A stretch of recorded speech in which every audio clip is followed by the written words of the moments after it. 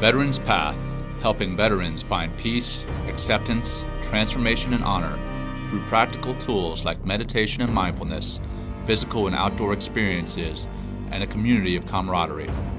I'm John McCaskill, a Navy SEAL commander turned mindfulness teacher. Here on the Veterans Path podcast, I interview veterans, athletes, corporate leaders, and many others who found peace through the practices of meditation and mindfulness, breaking down the stigma of pursuing mental health and making it a priority, improving and saving lives.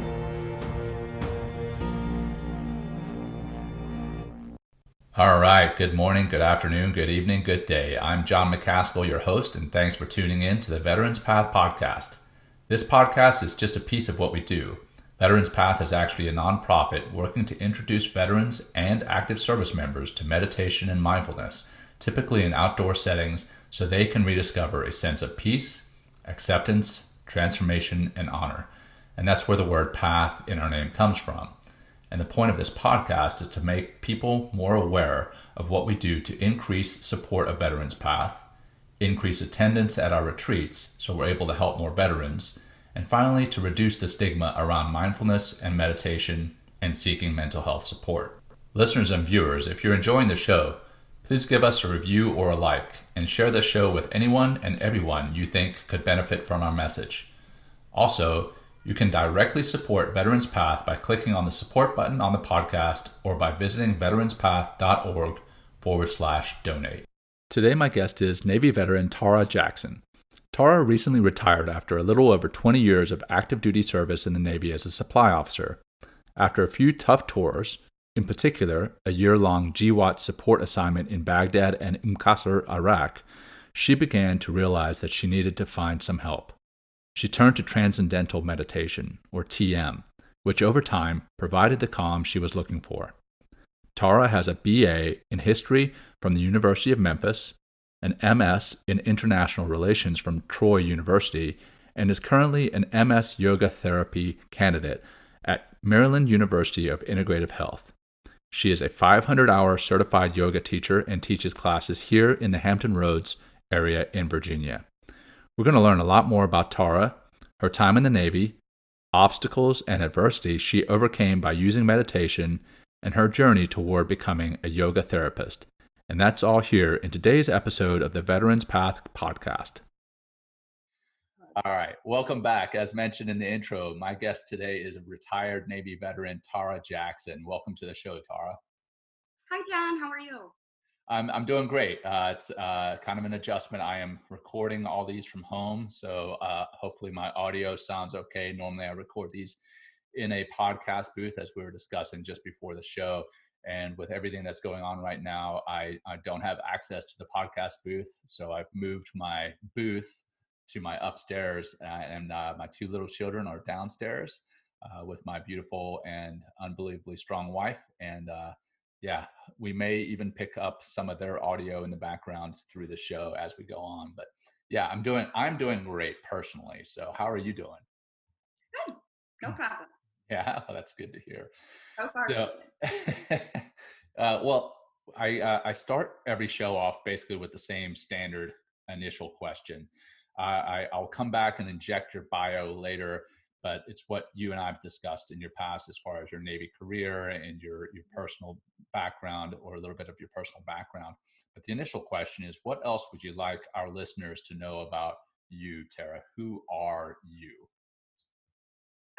Well, a little background. I'm originally from Toledo, Ohio, which is about 35 minutes south of Detroit. Most people maybe don't know where Toledo is, but we're right on the Michigan border. I'm married. I have a son who's 22. He'll be 23 this year, and he's at school at Radford. And let's see, I'm just really excited to be here. I don't have any exciting stories from Toledo. If you've ever been there, you'll know why. Well, then, yeah, that leads me to my next question. What took you guys there if there's nothing exciting there? Well, like I said, I grew up in Toledo. I never really. Oh, yeah, of course. You grew up. Yeah, yeah. Never entertained the idea of joining the Navy. My grandfather was in World War II. My dad was, a Vietnam vet, and he had a lot of issues coming out of that. I wouldn't say it was like a positive post, VA experience for us. So it never occurred to me that like, hey, I'm gonna join the military. It just wasn't really on my radar.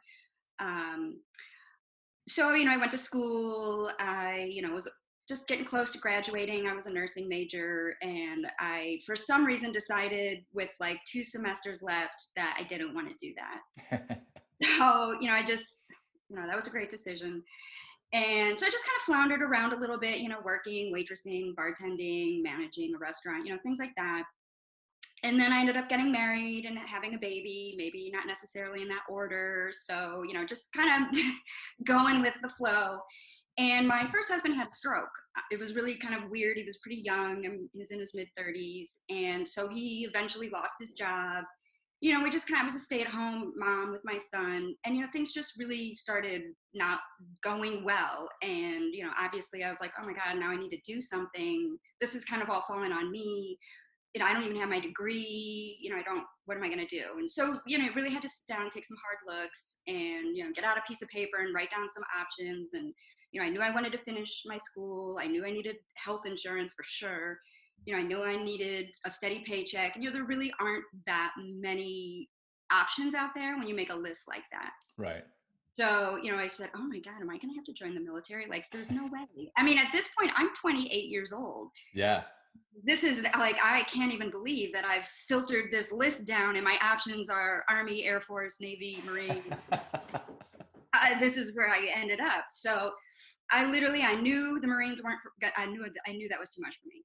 And after about 2 minutes, no offense to the Army, but I knew that I was not going to join the Army. So I said, oh, let me roll down to the Navy recruiter. And, so I ended up enlisting,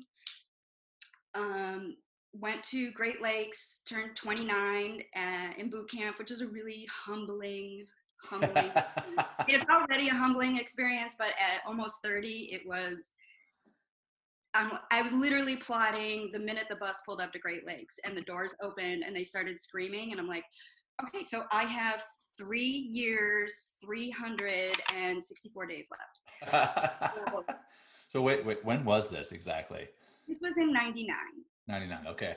Yeah, I went to boot camp in 96. So I remember that exact same experience coming from the USO at Chicago airport, O'Hare, right? And then driving to boot camp and getting off the bus and doing the exact same thing. I mean, I don't know that I was counting down the days from day one, but yeah, I remember that experience. I just couldn't believe it. We drove, or like the bus picked us up. I think it was I think it was Columbus. I think that's where my MEPS was. Okay. And we took a bus. Yeah. Wow. Rode that thing. Well, anyway, so I end up at boot camp. And I'm plotting from day one, like, how long is this enlistment? I got to get over this.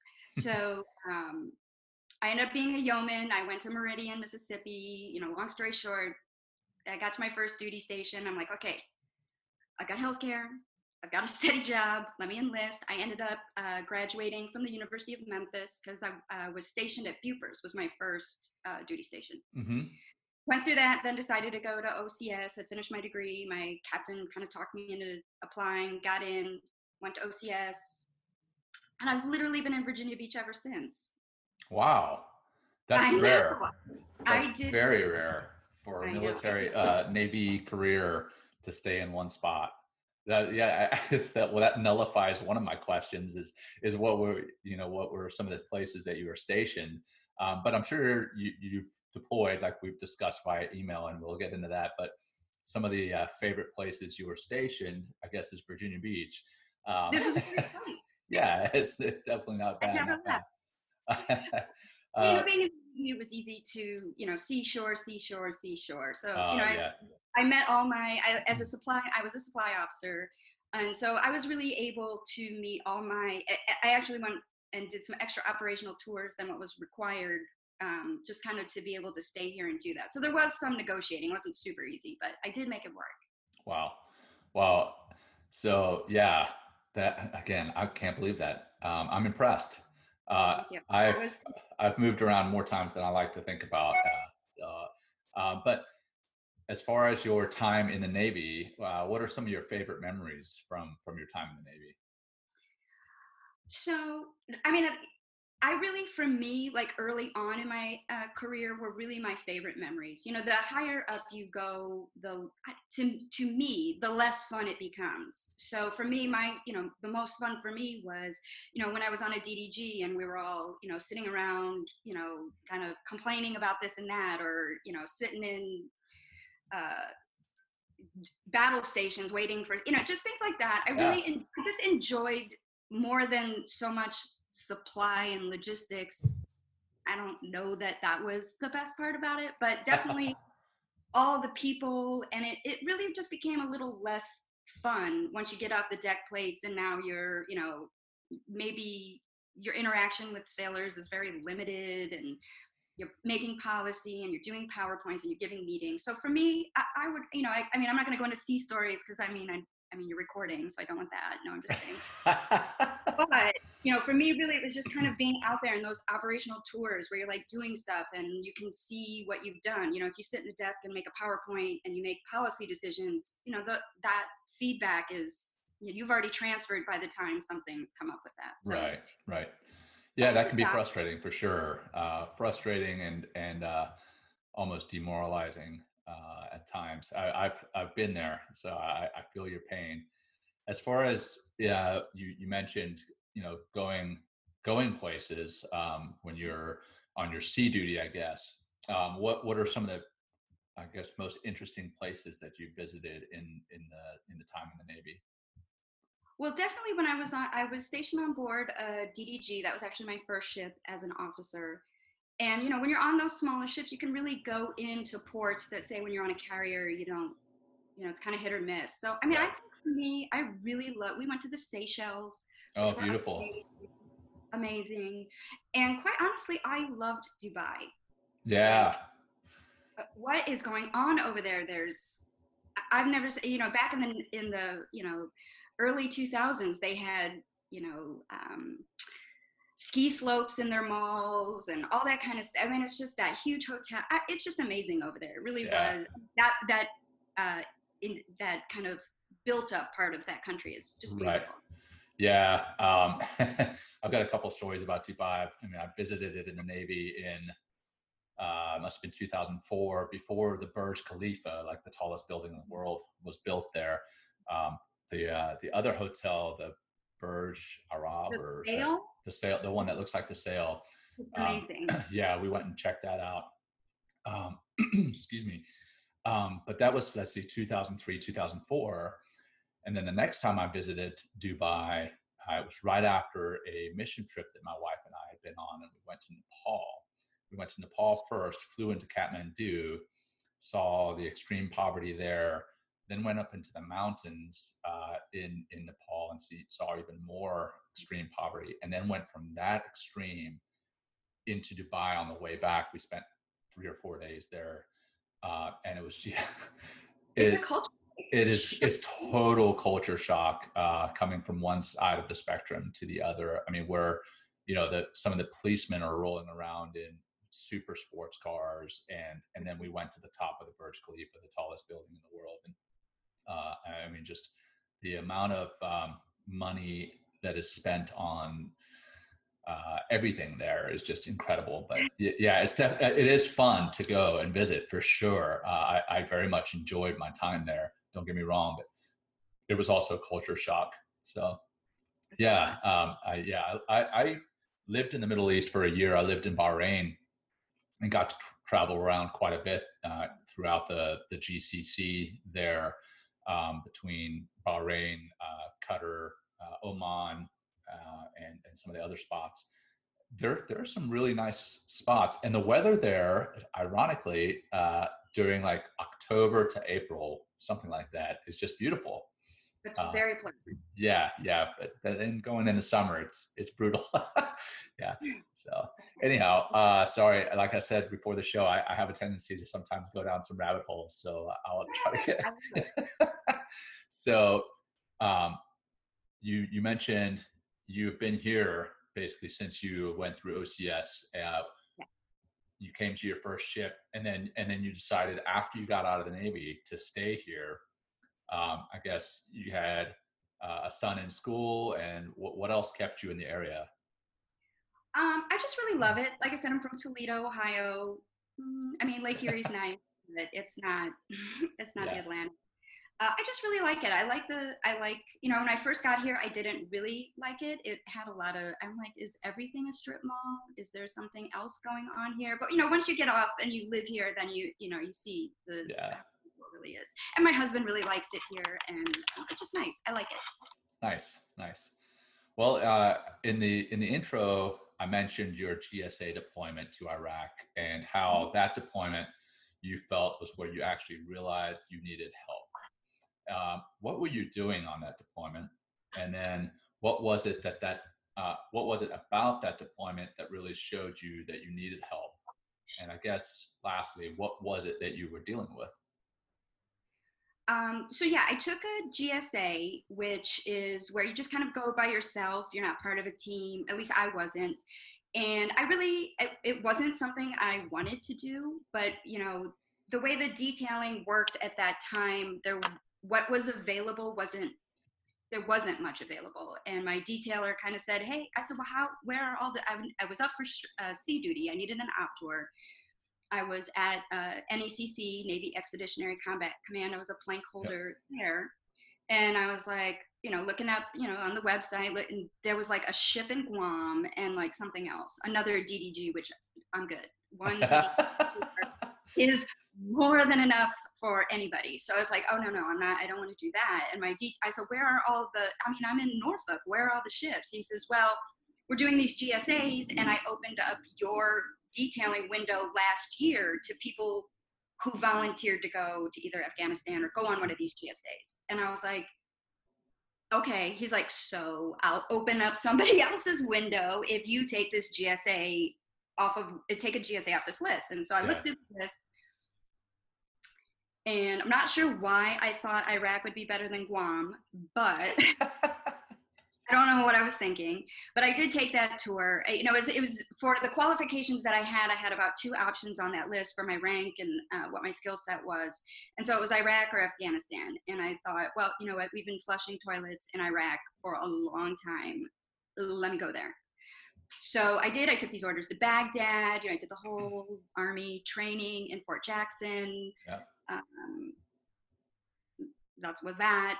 And I literally showed up in the middle of the night in the green zone. The convoy back opened. They threw all 8 of my sea bags out and said, "Good luck." And and so I found temporary housing, sorted that out, and from day one, because we were in the green zone and we were really close. I was at FOB Union 3. I don't even know. I think it's been turned over, but it's really close to the embassy, which had just been, brand new spanking embassy. It was a target back then. I know it's a Yeah. target we kind of kicked off this year, but it was definitely a target back then as well. So the FOB that I was on was under constant incoming. I don't know if it was for us, but it seemed to always hit us. I don't know. They were, I don't know what kind of aim they have, but it wasn't working.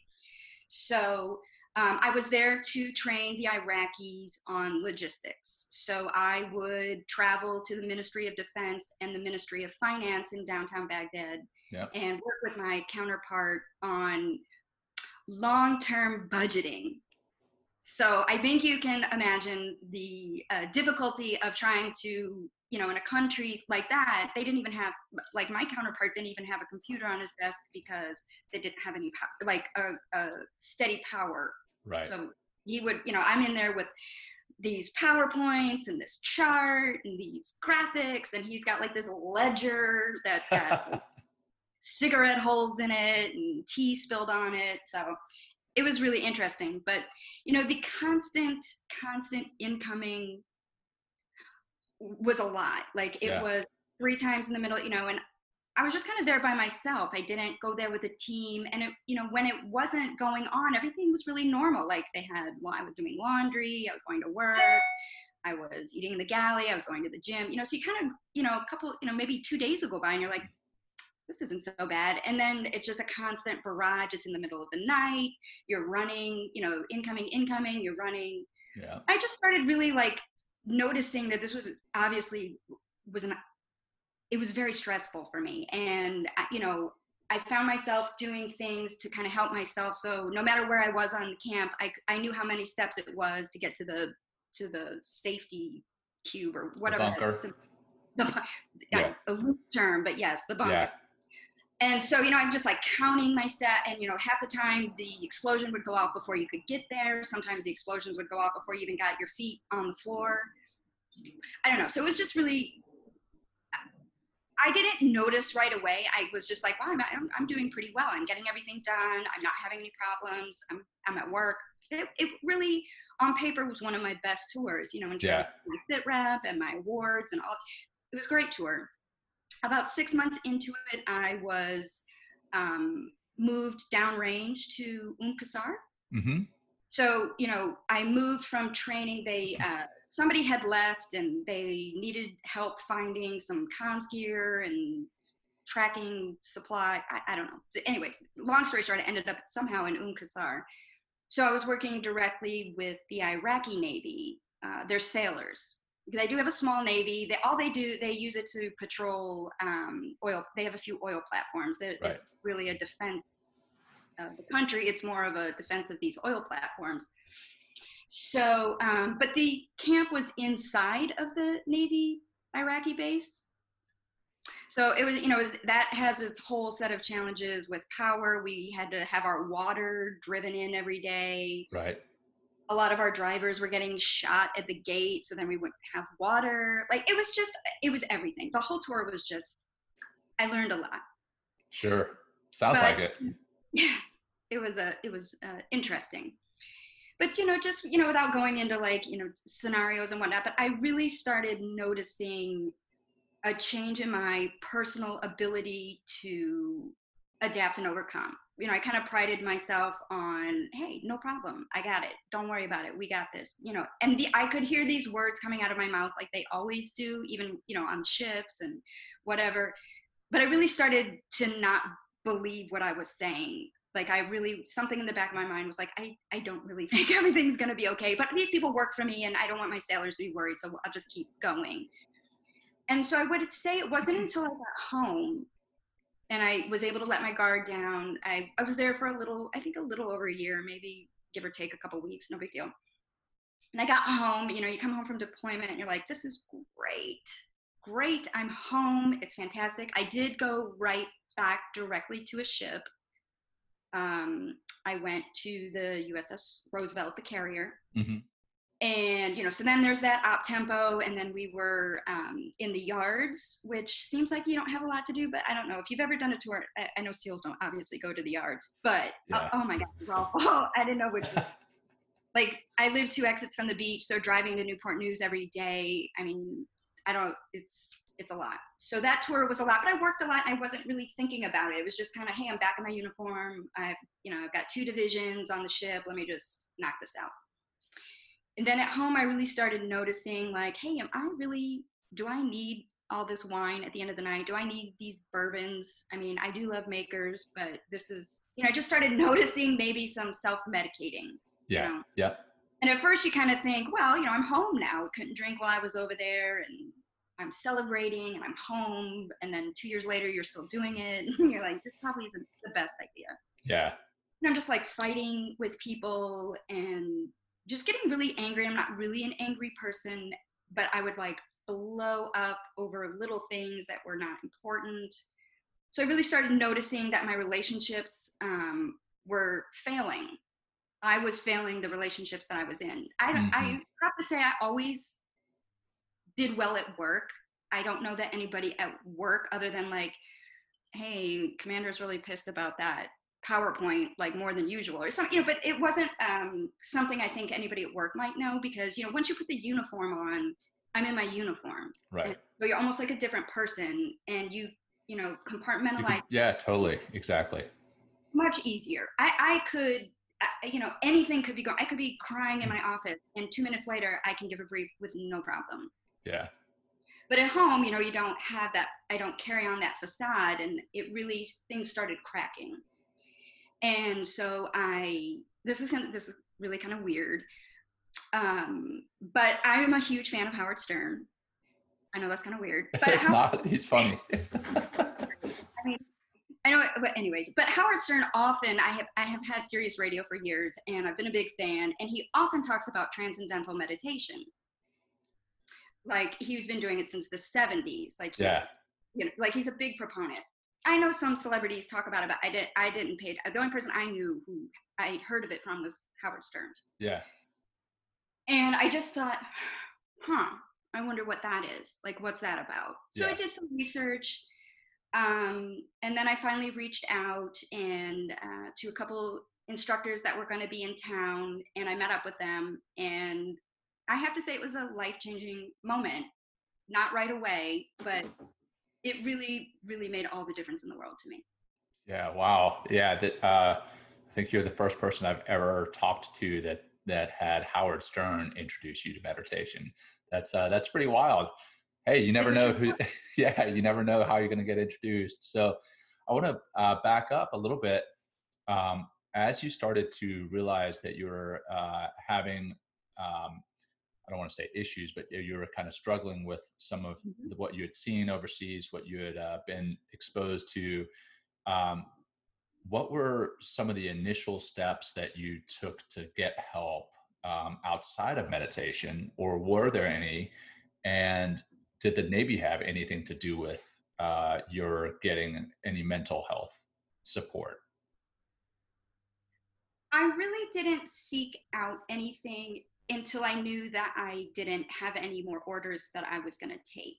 Okay. Okay. I do absolutely 100% think that the tide is turning in terms of mental health and the military and being able to reach out. On paper and in my rational mind, I knew that wouldn't be a problem for me. I'm not really an operator. So, you know, my tours are pretty, you know, seashore, not, you know, Yeah. fine. But I had heard some horror stories of people who had some issues and gone to see mental health. And sometimes when you do go to an operational tour, your medical record is screened, not only before you go, but at that command. Right. I just heard a couple people along the way, like, hey, I had gone in and now I got to talk to the CO before they'll give me these orders, because I have this little blip right here in my personal mental health history. Right. And I just kind of thought to myself, I don't really want to get into that right now on a professional level. I'm gonna sort it out here this way with this meditation and see where this takes me. That's not to say that I didn't eventually go back, and you know, I did try, you know, the medication that they gave me, but there was no substitute for the personal meditation and mindfulness practices that I did for myself. Yeah. That is not to say that those things aren't wonderful and they're there, and if you need them, you should use them. Just for me personally, I was able to tackle my issues on that level. The other, you know, taking it up to medication, I was able to fix what I needed to fix right there. Yeah. Well, that's great. For the most part. Yeah. So you hear Howard Stern talking about TM. How did you actually get started doing it? And then how long was it before you started to notice the benefits from doing it? And then what were those benefits? Well, I Googled it, like I do all things. Yep. And I saw that, you know, and it was really a great website. And if you go on there, you just plug in where you live, and they'll, you know, kind of give you the information and the email addresses for instructors in your area. TM is not something that you learn on your own. Like, it's not a book. It's not, you know, it's not a video. It's a one-on-one lesson and training and continued training and practice with an actual instructor. So I reached out to Diana Williams and Jeff Litwin. They lived in North Carolina, but they covered this area. And I noticed that they were coming here at least once a quarter. and it was in Chesapeake, and I live in Virginia Beach, which won't be applicable outside. But I'm like, oh my God, I'm not driving all the way to Chesapeake, right? Well, I live in Chesapeake, and driving to Oh, Virginia and driving all the way to Virginia Beach can be a pain. So I'm like, oh my right. So I was gosh. like, I kind of like put it off, and I just kind of stalked the website for dates, and just one day out of nowhere, and they've never done it since, and they never did it before, they came to the Virginia Beach area. And so I made an appointment with them. I met them. I sat down with Jeff and Diana, and they had such a calmness about them, like beyond just obviously chilling out and sitting there and talking to you. And Diana in particular, they're a little older. I don't know how old they are, but they were older to me. And Diana had like a calm about her. And I thought to myself, because we had met at the library, I don't know why, but that's where we met. And I thought to myself, if this library caught on fire, I believe that Diana would literally just walk out. Like there would be no, I mean, she looked like a librarian, that kind of like grandma, nice, like you just want to give her a hug, but her Yeah. presence, and same with Jeff, was so, I'm like, how do I get that? Like, Mm-hmm. how do I exude that peace that I can see in her face? I don't know. It sounds kind of weird. It's hard to describe. Not at all. Not at all. I totally get it. Yep.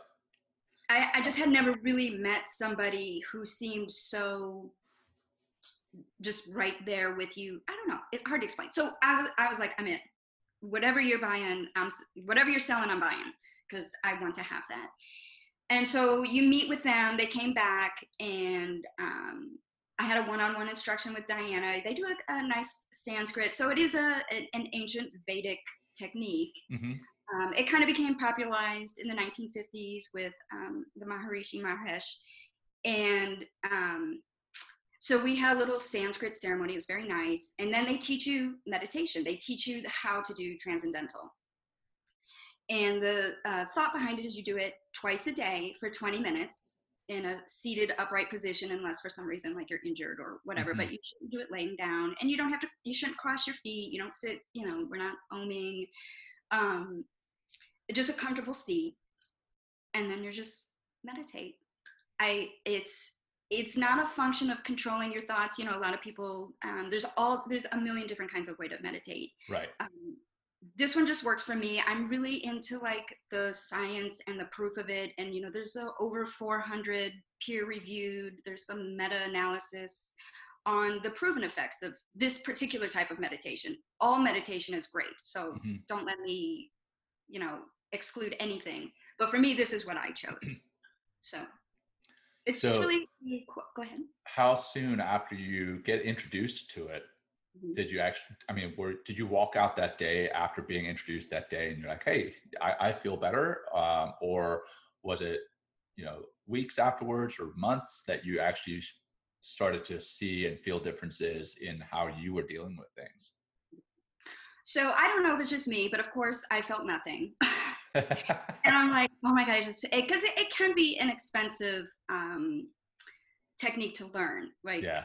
It's not cheap, but they do offer a lot of scholarships, in particularly with the military. You can get they have a reduced rate if you're enlisted. It's even less money.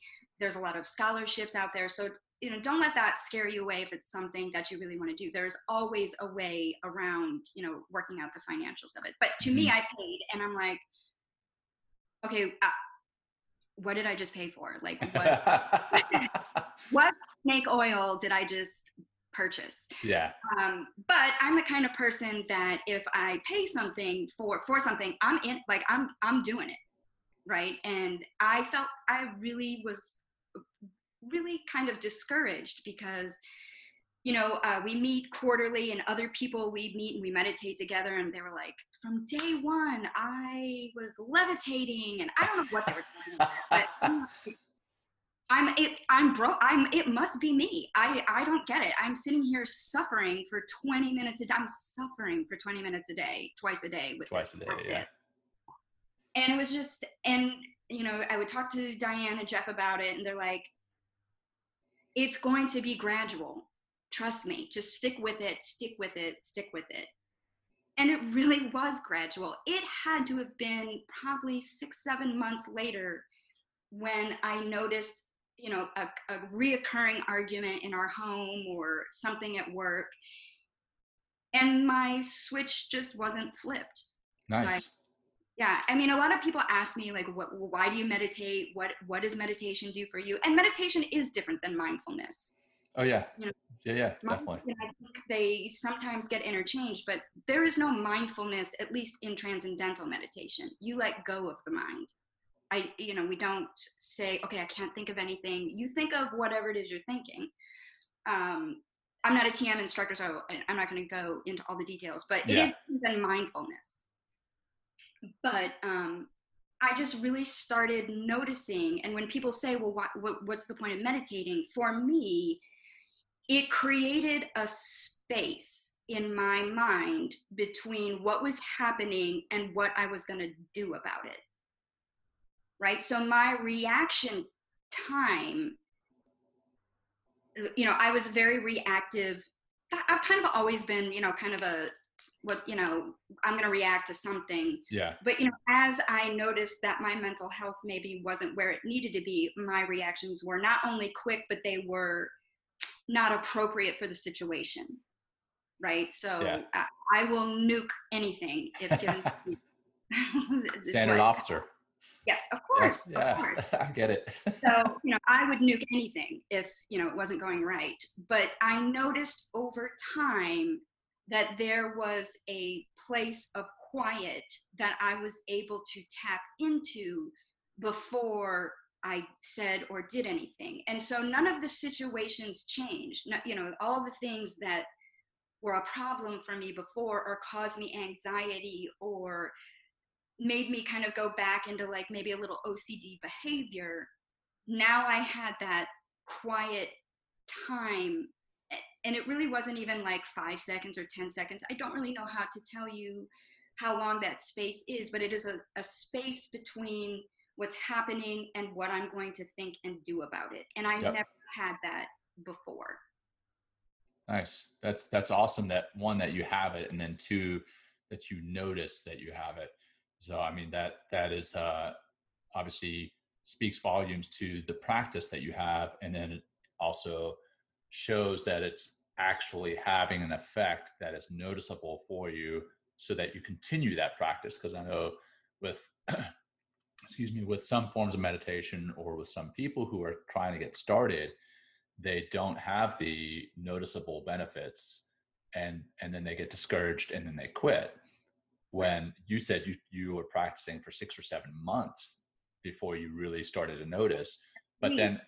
I'm sure now that you have noticed, and you know how you feel when there's a potential trigger and you don't get triggered, now you're feeling a lot better about things. So now you continue to practice, and then it's probably um, I met a friend a couple of weeks back. He said, the more you practice, the less you have to practice. Meaning, you know, as you practice more, you're conditioned to not react, but rather respond. And it doesn't feel like you're having to fight through a meditation. You can actually get through it. So the more you practice, the less you have to practice. So is your practice, does it still consist of 2 meditations a day of 20 minutes? It's definitely one meditation of 20 minutes first thing in the morning. I mean, by 6:30 I've either meditated or I'm getting started. And I will say that sometimes in the afternoon it gets kind of neglected. But as a general rule, yes. But I absolutely, without equivocation, 20 minutes every day at a minimum. And then Nice. One thing that I know distracts a lot of people in the morning, the first thing, a lot of people are using their phones as their alarms. They roll over, grab their phone, and the first thing they do, turn that alarm off. But as soon as they turn that alarm off, now all these notifications start coming into their life. How do you keep from getting distracted from when you wake up in the morning to when you actually start your practice? Because I set it on a time. So I'm an early riser, even though now I'm retired and I have zero necessity to get up at 4:30, 5 o'clock. I still do. Wow. I do. Well, and also my dogs have not accepted my retirement, so they're schedule, and so. Yeah. But I do get up, and I am guilty. I do use my phone as an alarm. I get up, let the dogs out, get back in bed. I do, skim through social media or the news. But I know I'm constantly looking at the clock. When it hits 6 o'clock, I got to take the phone. The phone gets turned off. Or if I wake up a Nice. little later, by 6:30, I've got to do it. I've got to do it before my husband gets up. I've got to get it up, before the dogs decide it's time for breakfast. Like if I don't hit that window, Yeah. we may have an issue. And sometimes maybe it doesn't last 20 minutes. Sometimes I get to 10 minutes and, something happens and now I'm done. That's okay. It's okay. Yeah. I mean, it's not, I used to be the kind of person where I was like, well, I didn't do the full 20 minutes, so it was It BS wasn't anyway. worth it. Yeah. I didn't do it, but that's ridiculous. So Sure. Yeah. And it's we got talked to about be, go ahead. we talk about that a few times, or I have spoken with a few guests about that. Is that a lot of people are like, well, I don't have time to meditate. Well, if you even meditate for 2 minutes, that's 2 minutes better than nothing. It is something. So, and then I really like how you do that, in that you have a time set for your meditations, kind of time boxed, and nothing can interfere with that. Even if you are going down some rabbit hole on social media, if you look up the clock and it's 6 or 6:30, that's your time to meditate. You cut it off. So that's great that you have that discipline.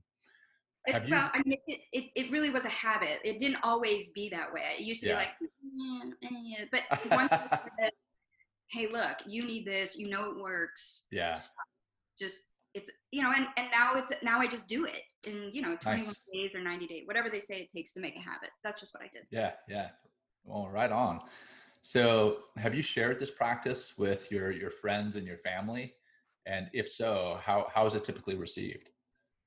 Well, because I'm not a TM teacher, I don't instruct people on how to do transcendental meditation specifically. Yeah. But I am a yoga teacher. I am a yoga therapy student. Mm-hmm. So I do employ all different kinds of meditation for other people, guided, yoga nidra, meta meditation, visualization. There's a walking meditation is Yep. whatever anybody wants. I tell people about TM. I tell them what it's done for me, and I have resources if they want to do that. But I don't teach that to people. I teach them other things. Nice. So you mentioned you're being a yoga teacher and you're being a yoga therapist student. How and when did you start yoga? And then what are the physical and mental benefits that you've seen from practicing that? So, like probably 15 years ago, I went to a yoga class at Little Creek. Yeah. And the teacher was great. This is not a reflection of that teacher at all. But I remember laying there thinking, I could be on that treadmill. Like I can hear the treadmill out there. And I don't know why I'm rolling around on this mat. Yeah. But this, yes, I'm not doing this. And I really hated it. I was like, that is an hour I will never get back. Wow. So I let that go, and that was again 15 years ago. So when I do learn TM, we do TM retreats. So I have been on a couple retreats, and there are some sequences of yoga postures that can be incorporated into transcendental meditation. Kind of like an advanced technique. That sounds bad, but it's just like as you go farther and farther along TM.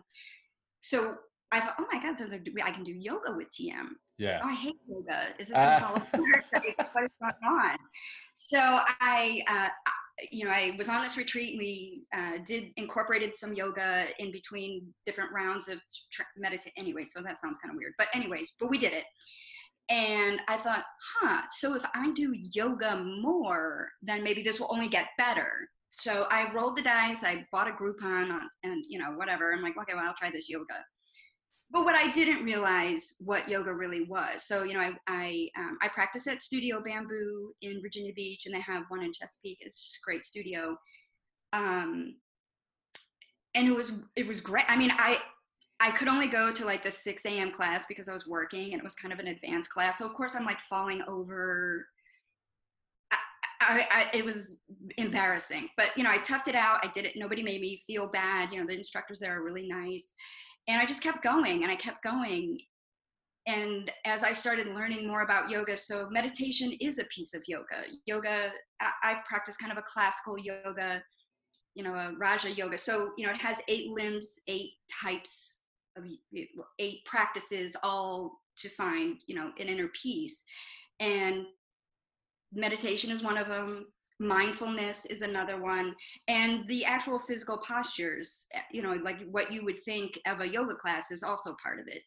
And once I started really committing to the physical practice of yoga, I'd always still continued on with my personal meditation. But once I committed to the physical practice and started incorporating some pranayama or some breath work, or and started learning more, it was just like a big puzzle that came together, like a bunch of pieces that were kind of disparate and I didn't know what they were. They all started coming together in like a cohesive picture for me. Nice. So that's been my experience with it. I've been lucky between my TM teachers and my teachers of yoga, Ann Richardson and Farrell Bender Birch. I mean, it's been life-changing to put the whole thing together. Excellent. So you're actually the third yoga therapist or yoga therapist student that I've had on the show. Yeah, I had actually not even heard of yoga therapy until about a year ago. I didn't realize that there was a difference between yoga therapists and yoga teachers. And for our listeners who may not have heard the other yoga therapist episodes, can you explain the difference between a yoga teacher and a yoga therapist and what it entails to become a yoga therapist? Sure. So a yoga, everything's on the same plane. There isn't like, yoga teachers, it's all in service of yoga. So as a yoga teacher, what we do is we teach a certain type of class, a vinyasa, restorative, whatever you're teaching, foundations. I've only been teaching for about a year and a half. So I still I write out my classes. Sure. There's a sequencing to it, but it's based on what I feel like we are going to do in class that day. It isn't client driven. It's driven by me and what I believe we should cover in, a foundations class or a restorative class. And although there are, I've had to go to classes where maybe what I was teaching wasn't working for the demographic in the class. So I'll make adjustments to what I'm doing based on the group. But Okay. with yoga therapy, it's client driven. So think therapy. You come in, we talk about what issues you're having. 9 times out of 10, they begin with, I've hurt my lower back, I've thrown out my shoulder. They don't often start with, hey, I'm really stressed out. Yeah. Right. But as we move forward in treatment, so we'll do muscle testing. So what you can expect from a yoga therapist is that a yoga therapist works with just one or maybe a small group. And it's 100% based on whatever issues you're having. If I teach a class of 20 people, I can't address 20 issues in a yoga class. We can make adjustments. I can give you adaptations, but I can't spend the whole class. And I made the decision to kind of transition to yoga therapy because that's what I really love doing. Like I could always see that poor lady in the back and I'm like, if I could just stop everybody else who's doing great, like this person over here doing handstands doesn't need me, but that lady in the back is struggling, so I want to help her. So then when I learned about yoga therapy, I thought, oh, well, that's exactly what I want to do. I really enjoy more of a smaller venue and kind of work with people that way.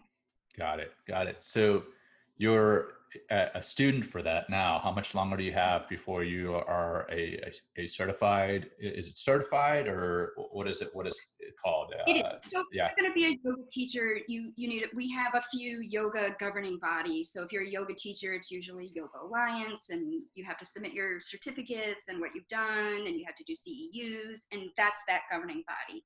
Okay. For yoga therapists, we have another one, IAYT, which is the International Association of Yoga Therapists. And in order to be certified, you have to complete an actual course, like something. So there's a lot of great courses out there. Optimal Wellness, it's kind of local. So you can get a yoga therapy certification. I chose to go to Maryland University of Integrative Health because I will, when I graduate next year, I'll have a master's of science Nice. in yoga therapy. So in addition to being a certified yoga therapist, then I chose that because I would like to work with veterans. I also teach at a nursing or a senior center, and those types of groups of people, sometimes when you enter into an institutional setting, things like a master's of science sometimes resonate more, even though someone who did it a different way has just as much, if not more knowledge. But Right. for me personally, to want to bridge that gap between modern medicine and get in and help populations like that, I thought the master's of science would work out better for me. But there are other avenues to do it. But yeah, it is a certification. Nice. Yeah. Well, then going back to your TM piece, do you have any desire of becoming you've mentioned a couple of times through the show that you're not a TM teacher. Do you have any desire to become a TM teacher on top of yeah? I do. Yeah. I do. But it is really it is not easy. So I've kind of got my hands full with this MS yoga therapy program. So I'm going to finish that, but I would love to do that. That's, TM does a lot of work with vets. I don't know. Have you heard of Boulder Crest? Yeah. Yep. Yeah. So they have an on-staff TM instructor. The executive director, I think his name is Dusty Baxter. Yeah, I forget. We've actually talked about potential strategic partnerships with them. Yeah. Oh, it's amazing. It's amazing. My TM instructor, Diana, works with their women's vets all the time. Nice. So yeah, that is definitely something else I would like to add to things that I can give back for. Yeah. But it is a process, and it's not a easy path. Yeah. Well, I mean, it sounds like you're on that path, and with having yoga therapist, yoga teacher, your background with a personal story of TM, and then potentially getting that as a future thing. I mean, just think about all the people that you could help physically and mentally heal themselves, both veteran and non-veteran alike. Got a little tongue tied there. It really, once I retired, I guess when I look back, I've always had kind of like a service mentality. And I'm really only ever, I realized in the Navy, I was really only happy with the tours where I interacted with my sailors and made things better for them, or were able to, be a heat shield for some things. And when I got out, I realized, hey, I still really like to do that. Like, I don't, a lot of people, some of my old bosses work, at MSC and whatnot. And they're like, when I was retiring, they're like, hey, we'll see you upstairs. Cause I was the chief of staff at DLA distribution Norfolk. And we shared buildings with, other logistics agencies. And they're like, hey, we'll see you when you retire. I'm like, not unless you're taking my yoga class, you won't.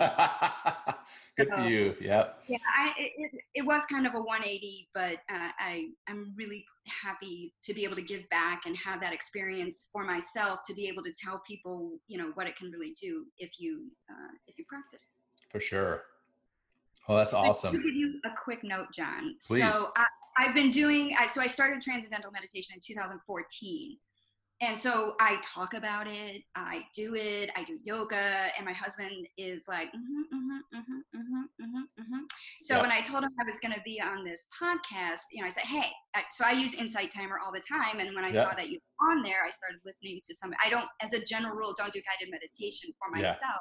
Sure. But let me see what's going on. So I swapped out my TM practice for listening to one of your meditations, and so I put the volume up, because I meditate at 6 o'clock in the morning, and I made my husband get up, and I'm like, hey, I need you can you listen to this? I'm going to be on this show and this podcast, and whatever. Yeah. And he listened, and he didn't say much about it. And 2 days later, he's like, yeah, I was really being mindful the other day when I've been talking to you about meditation and mindfulness. How many years since 2013? And I just try to, I think it's great that you're not everybody. I'm not everybody's teacher. Sure. So it's important. And I really love that in your show, you have such a varied, because you never know who's going to speak to who. I don't resonate with everybody. Right. And I obviously didn't resonate with my husband in terms of this topic. And, it really only took, listening to you for about 10 minutes for him to come back. I mean, we've been together since 2005. The word mindfulness has never come out of his mouth. Wow. So, yeah. So thank you for that. I mean, after I checked my ego, it was. Well, I think from any spouse, it's tough to be told, hey, you should check this out. I mean, my wife, like I mentioned at the beginning of the show, she's downstairs with the little ones, and she's mindful about things that she does, but she doesn't have a meditation practice. She calls, going to the gym, although these days not going to the gym a whole lot, just working out, getting out and running, getting on her bike. That's her meditation. And I think hearing it from somebody other than your spouse is normally a more powerful thing. But yeah, that's great. I'm glad that it resonated with your husband, and I'm sure what your story has today, it's going to resonate with our listeners. So yeah, I think as we start to get to the end of the show, I definitely want to thank you for sharing your story. But before we wrap it up, what are some other things that we may have not discussed yet that you want to make sure our listeners walk away from today's show with? Well, I mean, we obviously covered a lot. I don't know that there's really necessarily something we didn't cover, but I think what I would want people to take away is that, it's important to find who speaks to you. And you'll know, like I said, when I met my TM instructors, I knew. Yeah. And like with my husband, when he heard my voice, it obviously did not, he did not hear me. But when he heard your voice, he did, which is great. I don't, it's really the end, how are you going to get there? And more importantly, just I've heard so many people say that, that they've had immediate effects. Don't be discouraged if you don't. I really had to plug away at it. I really had to push the I believe button in what people were telling me to do it. And I'm really glad I did. I think in the short term, if maybe you were having some issues, like just looking up a few breath techniques. Now that is an immediate response. So, if you are feeling like, anxiety and you're like, I can't meditate, just, looking up how to breathe, lengthening and exhale, it can really make all the difference in the immediate, but it's definitely worth putting in the time and effort to meditate and be mindful. Great. And I mean, I wish I wish I was one of those people that would have walked out of there, already transcended and enlightened. But, for me, I choose to always somehow, whether I choose to or not, I always take the tougher path. Well, I mean, I think it's important that you have that path and have that story, because that will resonate with someone, and someone who is having their own struggle with meditating, or may have had that struggle in the past as they started to try. This is going to help maybe get them into meditation and help them to get, kind of through that barrier. Maybe it's 2 months for them, maybe it's 3 months, maybe it's 6 or 7 months. But if they've heard that that's how long it took you, maybe they're willing to put in the work. It's like going to the gym. That's what I always tell people. It's like going to the gym. You're not going to see immediate results in the mirror, right? You're not going to see immediate results on the scale. But as you work out over weeks, months, years, you're going to see those results. So it's the exact same thing. Just now you're seeing the results kind of mentally, and you benefit more than just mentally. Your health improves, heart rate improves, your blood pressure. I mean, there's tons of benefits to it. So why not give it a shot? Yeah, exactly. Well, awesome, Tara. If people wanted to reach out to you to find out more about your story, or your yoga therapy, or the yoga teaching that you're doing right now, what's the best way for them to get a hold of you? Well, I'll go ahead. I did start an LLC it's called Meta Yoga Therapy. It's just kind of getting it off the ground. But I'll give you some of my contact information at the end of the show, and maybe you can put it on there. Yeah, awesome. Yes, absolutely. We'll put that in the notes for both our listeners. You can see that on the podcast notes, and then on YouTube as we post this video. So look for that in the notes. Definitely. please do share Yeah, those with us. any question. I mean, I drive people crazy all day trying to talk about it. So there's no question that at least I know I drive people when I was learning. Please, any questions, anything, any resources. I'm always available. Well, thank you very much for that. Of course, within reason. Well, Tara, thanks so much for being on the show today. I really appreciate your reaching out to share your story on the podcast and on the video today. And I definitely appreciate everything that you shared with us as far as what you have struggled with, and then how you overcame it, and then even the struggle, just for lack of a better term right now, that you had in meditating in and of itself, and then how you overcame that, and then the results that you saw from that. So thank you very much for being with us today. Absolutely. Thank you, John. I appreciate it. Talk to you soon. For our listeners and viewers, thank you again for listening to or watching our show. Please check out Veterans Path online at veteranspath.org. We too are on social media.